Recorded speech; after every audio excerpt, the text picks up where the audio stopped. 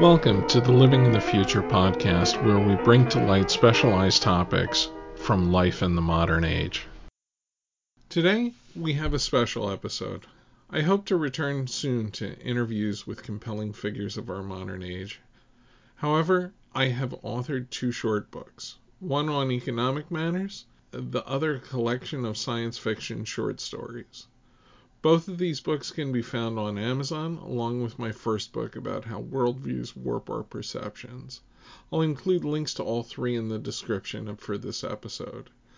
In this episode, I'll read one of the short stories from my science fiction collection. It is inspired by some ideas of quantum mechanics, specifically quantum entanglement. Quantum reality.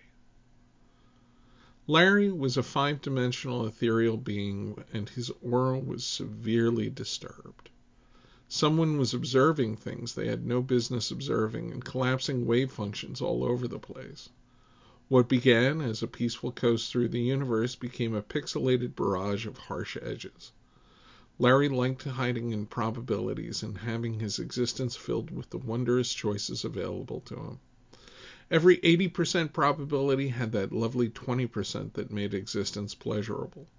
For every smoker he hung around with, he could live in the 20% chance with them that they'd never develop cancer. For every head-on collision without a seatbelt, he could live in the small chance of no harm for the lucky soul, and he couldn't be worried about who got the usual treatment. He didn't have to see it, at least. However, today someone was making all kinds of observations and measurements, and it was leaving Larry the rotten end of the chance. In his lab, Professor Albertson had made a miraculous discovery. His shatter mapper had provided him with a new way to map the world, every particle in ultimate detail. Albertson's shatter mapper created a map of the surrounding 5 miles.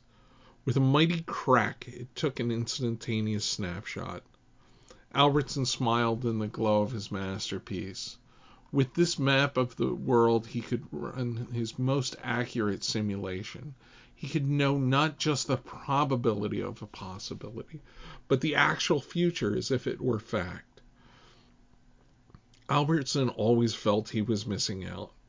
His wife passed away of a rare disease, and now with his predictor, no occurrence would go unforeseen.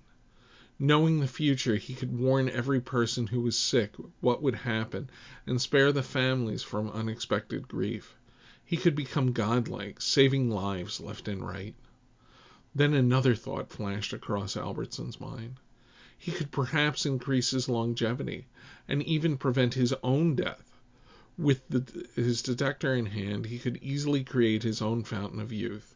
He could analyze every potential sickness, and with his predictor he could determine the ideal treatment and stave off disease before it even manifested. With the first pass, he had worn shielding to protect himself from the rays, but now he wondered if he should forgo his shielding and find out the truth. Larry read the thoughts running through Albertson's mind, and at that moment realized he could save reality and his ability to live in pleasure. He studied Dr. Albertson and observed deep in his brain that there was an uncollapsed wave with a 2% chance of spontaneous death.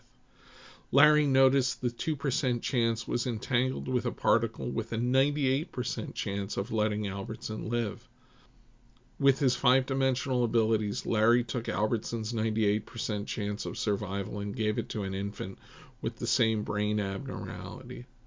The child's mother smiled, and Albertson removed the shielding from his head and fired the shatter mapper, collapsing the 2% chance. Albertson dropped dead, and the mapper returned a picture of it. No one would continue the experiment, and Larry chose to live in that mother's smile for a long time. Be sure to check out the rest of the stories in my collection called Tales from the Last Space Age on Amazon, or my economic work, It's Not Going to Get Better, or my first book, Mythologies and Their Creation. Thanks for listening.